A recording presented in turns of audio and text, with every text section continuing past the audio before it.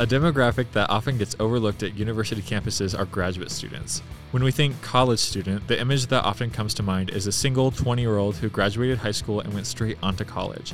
But this isn't indicative of many people's college experience. What about students working on advanced degrees? What about students that have families of their own? One way that health promotion at K-State is trying to grow is by reaching these non-traditional students. Each of them have stories and needs that look very different than the traditional college student.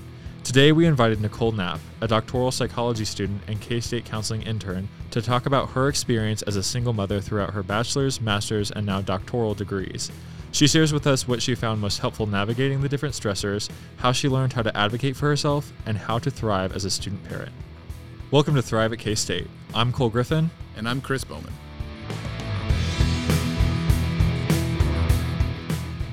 Podcast, are you ready? Sure. Sure. Any No. nerves? A little bit, just because I don't like hearing my own voice, but it's fine. No, your voice is great. Both of my clients this afternoon canceled, so I was actually able to look over the questions. Wow. So Yep. you are the subject matter. We're gonna get Nicole's A++ game. Yeah. No, I'm just kidding. Let's strive for A. Well, thanks again. Thanks for coming and thanks for being a guest on our podcast. We're excited about it. We'll kind of just open it up with, can you tell us a little bit about yourself and kind of how you landed, how you came here to K-State? Yeah, so I am originally, I grew up in the Upper Peninsula of Michigan. That's where most of my family is. Mhm. Kind of grew up there. Bachelor's in psychology with an emphasis in applied behavioral analysis. And then master's in clinical mental health counseling. PhD I'm working on is counseling psychology. Okay. All of those are in Michigan. I am here at K-State as a PhD psychology intern at Counseling Services. All right. How was where would you rate Kansas? What do you think of Kansas? I miss the beaches. Okay. I've always grown up or lived like within 15 minutes of one of the Great Lakes. Okay. So I miss the beaches. I think it can be agreed upon that one of Kansas's weaknesses is that there are no coasts. Yeah. You're pretty much landlocked. And Mhm. I'm not sure that I would consider any of our local lakes. They're great, but they're not the Great Lakes. Yeah. No. Sometimes the drainage system is really poor and you can go canoeing in the streets, which is unique, but But not recommended. it's not a beach. Yeah, There's I don't- actually like a cement drainage thing. I don't know. It goes through a neighborhood Mhm. by where I live. I'm like, oh, maybe that could be something Yeah. if it rains really hard. that is officially, that we're reaching for beaches when we're talking about maybe this culvert will do for something. But, Yeah. well, that's great. So, I know that we're glad you're at K-State and helping our student population, especially with what we just talked about with the pandemic going on and with so much unknown stuff going on with class schedules, virtual, in-person, all that kind of stuff. So I know we're really happy. Cole and I as social workers are really happy that you're here providing services to students because it's needed. And from everything we know, counselors, you guys do such a great job. So we're really happy that you're here, not just as a guest, but at K-State in general. So anyway, so yeah, you said, what was your bachelor's again? Psychology with an emphasis in applied behavioral analysis. Okay, that's a mouthful. It What is. what does that mean a little bit with the applied behavioral analysis? So it's like behavioral conditioning. So kind of Okay. like Skinner Okay. and operant conditioning and like how to train people to do things Okay. essentially. Yeah. But we typically we're going for their goals, but we're setting up behavioral strategies in order to meet those goals. Okay. What motivated you to get into the mental health field? Is there anything that motivated you? Is just something that interests you for a long time? No, I had never even thought of psychology until my freshman year of undergrad. And my professor in my Psych 101 class that I took as just the general credit, he took the time to get to know all of our names, and it's a 250 student Yeah. lecture. Hmm. And he knew all of our names. And it felt as though even though there were 250 of us, he was making it personal for us. I'm like, wow, we can really do something with psychology just by these little things. Yeah. It's so interesting. And you say that, and the one thing that comes to my mind is, mental health and psychology never really crossed your mind until freshman year. And then how one person, their actions and what they did, their investment, can change somebody's kind of whole track of thinking, and it can pique their interest in something. And it's just like, I get my mind thinking about, you never know, because that professor, that may not have been a huge thing that to him, maybe that's just what he's always done. Yeah, no, he does it with every single lecture he teaches. So, and that action he took helped guide you into something that you have a passion about. So, like I said, I just think about, you never know, those little things that you do that may not be that big of a deal to you can really change someone's perspective or help them guide in their passion area. That's really cool. Yeah. That's really nice. So anyway, well, kind of the reason we brought you on the podcast and something we talked about, our topic of conversation is, navigating, I think at first we said grad school, but I think we could just expand it to, going to school as a parent.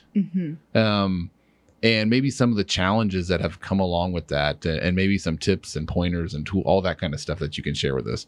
So I think, that's why we wanted to bring you on here. And we're really happy that you wanted to come on and talk about this. Because again, Cole and I were talking about, I think this is something that can be very helpful to a lot of people. And sometimes it can be an overlooked topic. We kind of get into that whole mindset of the students that we want to connect with are, maybe have that, they're not parents, and so I think sometimes it's easy to kind of forget that there is a good sized population of people that are going to school, they have families and things of that nature. So I think that, that's why we wanted to come on. I'm glad you wanted to cover that topic. So anyway, we'll kind of dive into our questions, and if you have anything to add or any questions for us, just let us know. But something we were wondering about is, can you give us a little bit, how does being a parent differ from just being a student alone? Yeah. So I think it's just the additional stressors or the additional things that we have to balance. I mean, there are some traditional students who have to work, but their work is to be able to provide for themselves. Whereas for a student parent, your work is providing for other people who are dependent on you. And then just having to care for that other person, having another life rely on you, while also doing all of these other things. Yeah, it sounds like it touches more than people would expect. So it's like parenting is separate from school and work, but really work is impacted by the fact that you're a parent, and so is school. And how much you can work is impacted on when you can get childcare or when your classes are. As well as providing for your child. Yeah. Something I think that, like I just said, some people may not think about, but it's definitely something that we need to talk about. And that's, again, great to have you on here. So maybe another question we have is, what is the most difficult part about being a student parent from your perspective? I mean, for me, it was balancing everything. And thinking that I had to do everything all the time and not ask for help, because that would somehow make me look weak. And if I showed weakness, then I would be looked down on, because all of these other things that are going on in my life would be looked as the reason why I can't do things. You said all of these things in your life would be like the reason why you can't do things. What like specific things in your life would it get caught up on? Yeah. So for me, I don't have a partner, so I'm a single parent. And so my son, who is only now getting to about 10, he's needed to have the additional care throughout my whole education. And so for me, the additional things would be like, what do I need to do for him? And what is he needing? In addition to like the work that I have to do to be able to buy like all of these diapers or all this food, and the clothes, because kids grow out of clothes very quickly. They do. So all of those things could impact my ability to be fully present in a lecture or do a project to the best of my ability, or even just showing up to meetings that the program schedules without consideration of like, other things because they're like, nope, this fits into our schedule. Mm-hmm. So it's going to have to fit into everyone else's. Almost as if the program was built for what we say in air quotes traditional students, where it's like graduated high school at 18, went straight into college. All of my time is devoted to school and providing for myself, which doesn't work when you're not that same identity. Yeah. And for me, so I was a traditional student in terms of my age. So graduated high school at 18 through, and I haven't stopped. But I think that also caused some problems because they're like, oh, no, you're a traditional student. I'm like, but I'm not. Yeah. So they identified you like in the same age group as everybody else. Did a lot of your professors know that you were also parenting? In undergrad, no one knew. I did not tell anyone. In graduate school, my son was part of the classes. So Really? Yeah, he would just come along with me for a lot of them. And so my professors obviously knew. And I made it very apparent up front, like there are some things that I'm not going to be able to do. There are going to be some meetings that I cannot go to because I have this additional additional person that I have to take care of. Did you, so when your son was more, like I said, was part of the graduates, student experience, I guess is what I would call it. And, when you set that boundary with those professors saying like, I'm going to do this and this is part of it, his son is part of it. I mean, did you, I guess every interaction would be different. Every teacher or every professor probably interacted with that differently, but did the majority of them seem supportive of that? Did they respect that, that aspect of you saying, look, this is who I am. This is what I'm doing. Was there any pushback with that kind of attitude? Or I shouldn't say attitude, but with being that upfront with it. Yeah, so I was very fortunate in that my graduate program is a small program, and all of the professors were either parents or had young nieces and nephews. And it's a very family oriented, and so I didn't receive any pushback. But I'm sure if I were to have gone to a larger university, it definitely would have impacted me. Yeah, something that stuck out to me as you were talking about that is you said that in your bachelor's program, none of your professors knew, and then in your graduate school, all of your professors knew. What changed between the two of them?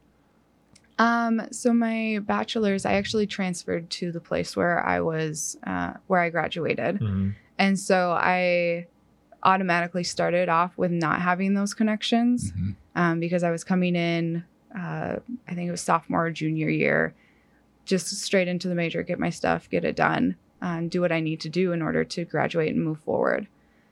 Whereas with my graduate degrees, I was coming in at the master's level, same level as everyone else. We were all new.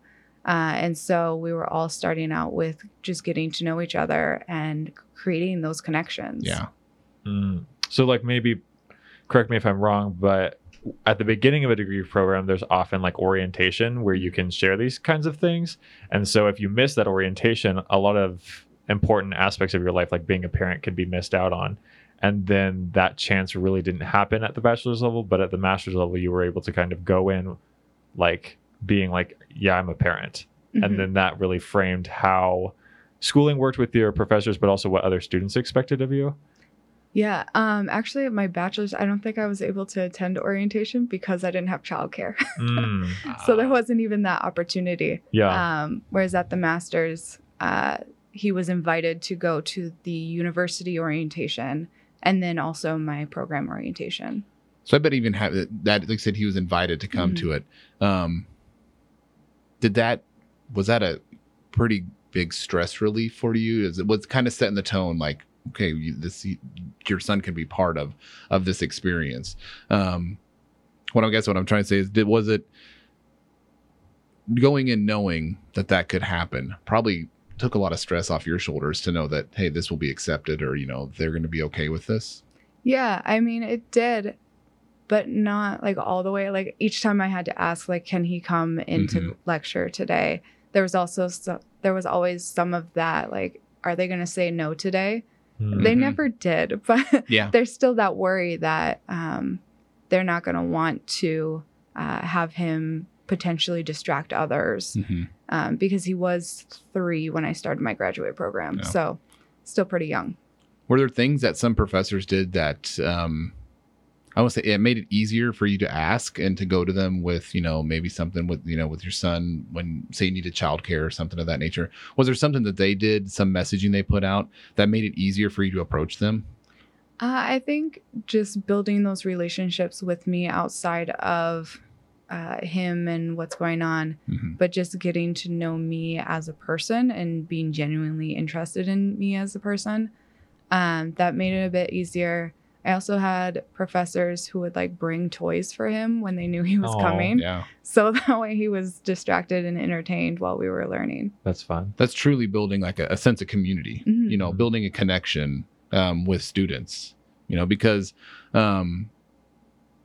you sharing that experience may motivate another professor to be like, well, that's a way that I can be build a community, be more open to certain situations. So yeah, that's fantastic.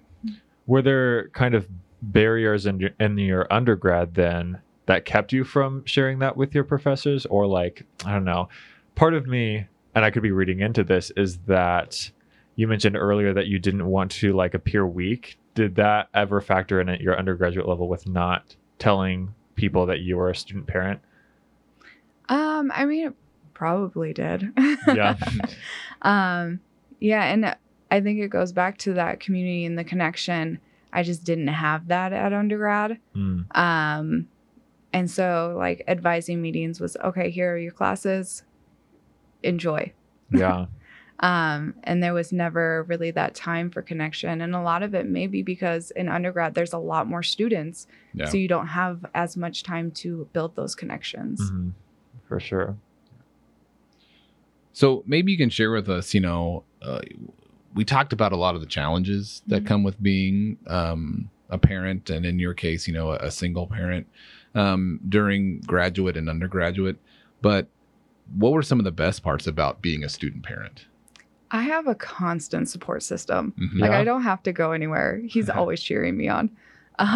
So that's nice, especially like while I was writing my dissertation or during finals weeks. He was always there like, no, you can do this. Mm-hmm. You got it. Your son? Yeah. So that's nice. And also like, especially now during the pandemic, like I have someone there, like I'm not going home by myself. Mm-hmm. And having that extra person there just for that connection and that human interaction. Yeah. That is nice. Like I said, that warms my heart. We say, he's there to say, you can do this. You can keep going. That constant reassurance, not constant, but that reassurance coming from someone that you love, care for, and respect. That does have to feel good. Yeah. And he's been on this journey with me the whole time. Yeah. Since I had him sophomore year of undergrad. So practically the whole gamut of my education, higher education. So yeah. What were some of the things that helped you most as being a student parent? So in undergrad, what helped me most is I had a lot of my friends from high school around, so they were able to help with childcare. And my mom was only an hour away. So if I needed a night out with my friends, she would just come up and stay the weekend with us. So that really helped. In graduate school, like I was saying, my professors, they were amazing. And they also let me know the resources on campus. So we had an on-campus childcare center that had flexible scheduling for students and reduced rate for students. So that definitely helped. And I think just building a community around me. So my family of origin wasn't around during graduate school. So I created a family of choice. And that definitely helped in being able to pursue whatever it is that I wanted to do throughout graduate school. How did you identify some of those resources in the first place? So for childcare, it was really my university, my program. They were like, no, we've sent our kids here. They're really good. You can do it as well. And then for building that support system, a lot of them were in my program. So we were together for 3 to 6 hours a night. And so we just built those relationships. And it definitely helped once I got to internship or practicums and I needed people to watch my son after hours. So was your program then like a night school related thing? Yeah, so my graduate program was actually built for working adults who worked full time during the day because we didn't have graduate assistantships. So we had to work in order to pay for school. So yeah, all of the classes started at 3:30 and they'd go until 9:20. So there's 2 hours or 2 class periods. The flexibility sounds like that was, hugely beneficial, and having the people within your program, the professors, and even, the people that you're going through the program with, them having flexibility, them being accepting, sounds like that was just hugely important through this whole thing, or not thing, but through your whole, I guess getting your master's is a thing, but through the whole experience, and that all goes back to that building a connection with the university, with your people you're going through the program with. It just shows the importance of building those connections. Yeah, definitely. It's how I survived. Wow. Yeah, that was another thing that I picked out too, was like the flexibility of your environment seems to be like the resounding like important factor in being able to have success in that, is that you were able to attend school at a time, like take night classes while you could also work full time to support your family. And I don't know, that flexibility isn't always offered for for example, in undergraduate programs. So I'm glad that was something that you could have identified as a resource and something that was available to you. Was it difficult to find a program with that flexibility? I wasn't even looking for it. It just happened. Really? Yeah. How did that happen? I was just looking for a program that was accredited so that way I could have an accredited degree. And then it just happened to be that the one that you got accepted to was like, do they do like day programs and after hours, or? No, it's all, it all starts at 3:30. Okay. We have like program meetings during the day, or like office hours during the day, but all of the lectures are in the evenings. Well, I'm glad that worked out. Yeah, me too. Yeah, exactly. So you said that was for your master's. Was your PhD any different, or is it a PhD PsyD or whatever? PhD. They're both at the same school, same program. Okay. So yeah. So you're then getting your PhD in Michigan. Yes. But I want to call it a practicum because that's what I'm doing. But your internship is at Kansas State? Yeah. Okay, wow. So did they make you travel or did you choose to come here? So for psychology, we have a match program for internship. So you apply to wherever it is that you want to apply. And then you're offered interviews. And then after the interviews, you rank them. The sites rank the applicants. And then a computer system decides where you go. Oh. Yes. Interesting. That sounds That's stressful, to be honest, like it not is. knowing where. So it's like you have to do like a job interview at all of these places. Yep. Wow. I think I had like five interviews over a 2-week period. Wow.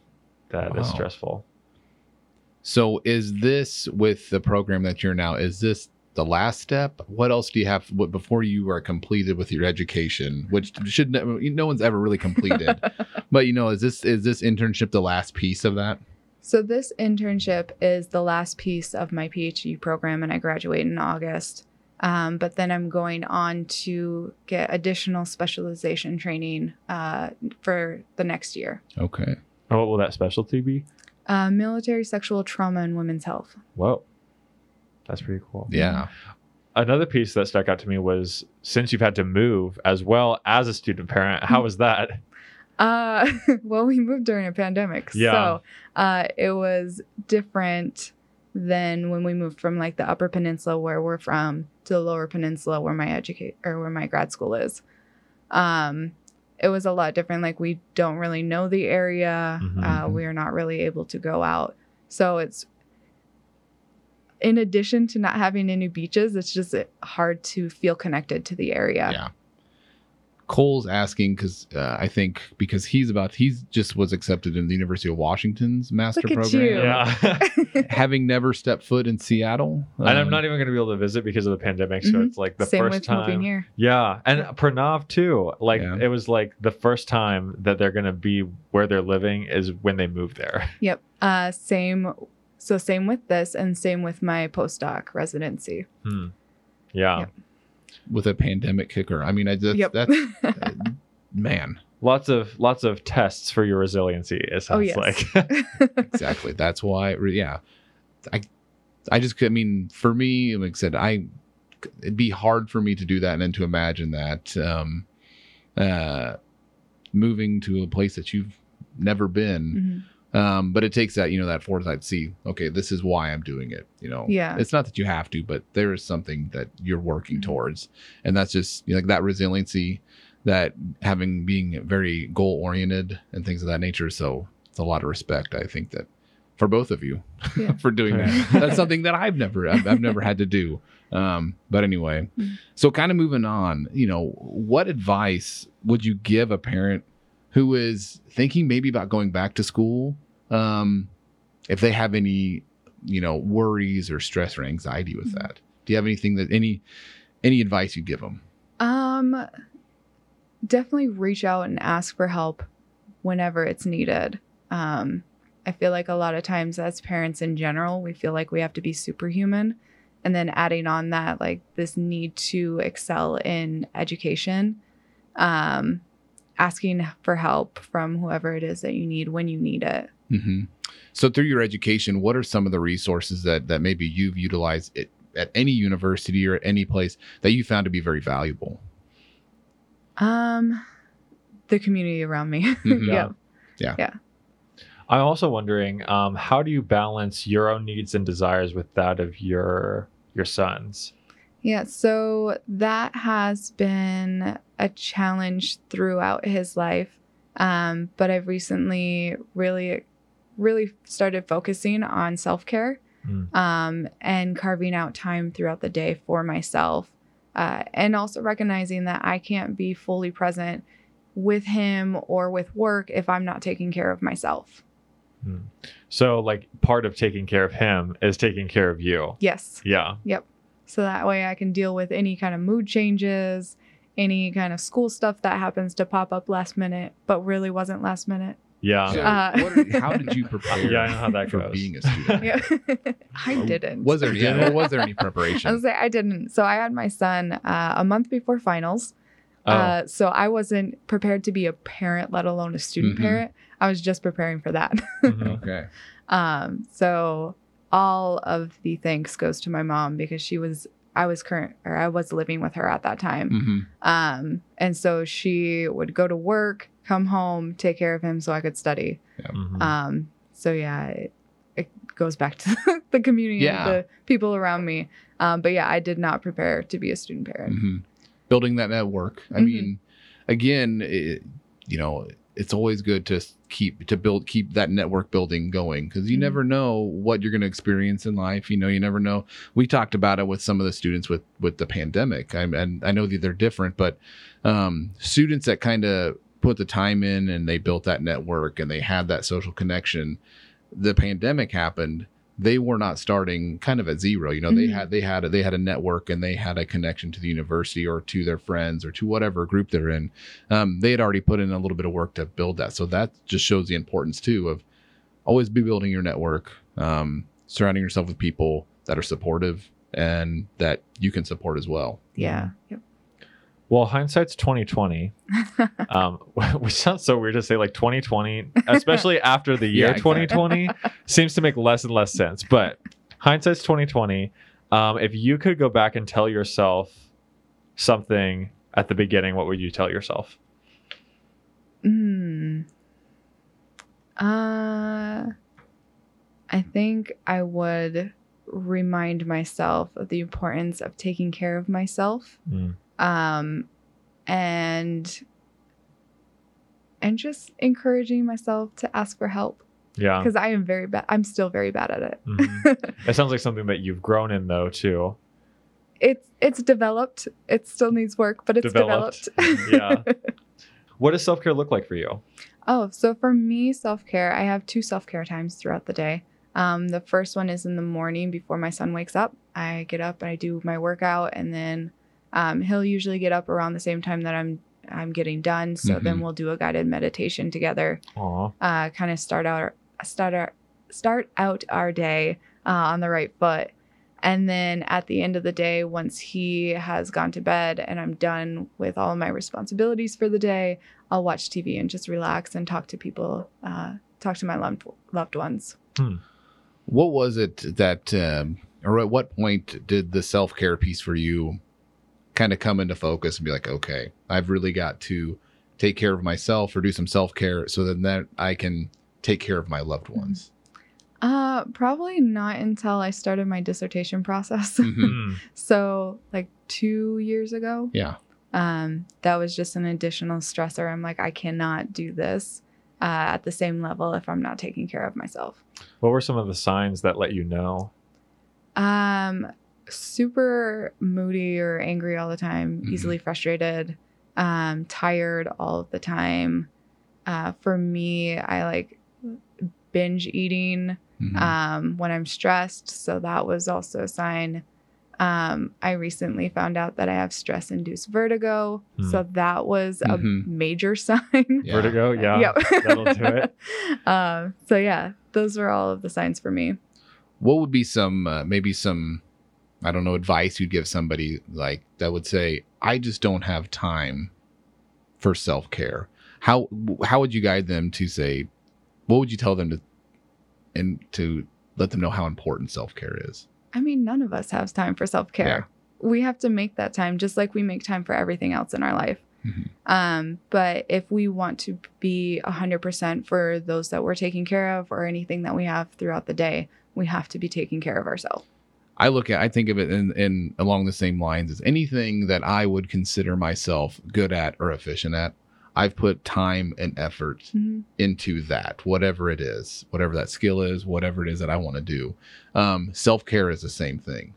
You can't expect to put little thought or effort or time into self-care and expect great results. It's something too, I think, that people need to really have to work at. You know, I don't know many people once self-care becomes something that's high on their priority list, that they are excellent at it right away. You know, Oh, no. Yeah, it takes work and it takes commitment to take care of yourself. That sounds just a little bit odd to say, but I think it's the truth. Yeah. Well, and like you were saying, like anything we're good at or want to be good at, like if we want to be good parents, we have to be present in raising amazing humans. If we want to be the best in our profession or even just good at our profession, we have to get that education. We have to work at it. And so just like those self-care, you have to work at it in order to be your best. And it sounds like asking for help and drawing from your community was an act of self-care as well. That it's not just an isolated, I don't know. Sometimes I feel like self-care gets painted as like only bubble baths or something like that. That's a good way out. When it's like also creating an environment where you don't need negative coping mechanisms to go through your daily life. Yes. It's very well said, Cole. I got that from Debbie, so. Oh, okay. So you can't take full credit. No. We had a whole self-care day where it was like, I don't know, where like self-care is good. I don't know. Start over. Like bubble baths and like taking naps are good, but they shouldn't be like your first line of defense. You should be creating an environment where you don't need an escape from your life. Like you shouldn't have to escape from your life to be a part of it, you know? Well, and don't get me wrong, I love naps. And I love naps I will too. nap all the time if I could. But I don't always need them because I have that support. Which is good to hear. No, I think what I've taken out of the conversation we've been having is just what keeps coming up, that connectiveness, being part of a community and how important that is to feel connected to that community, to know that that community is going to be there for you, that's going to support you. That helps out more ways than I think anybody ever realizes. Something that I noticed like maybe 5 minutes ago too is that I'm the only person on this podcast that's not a parent.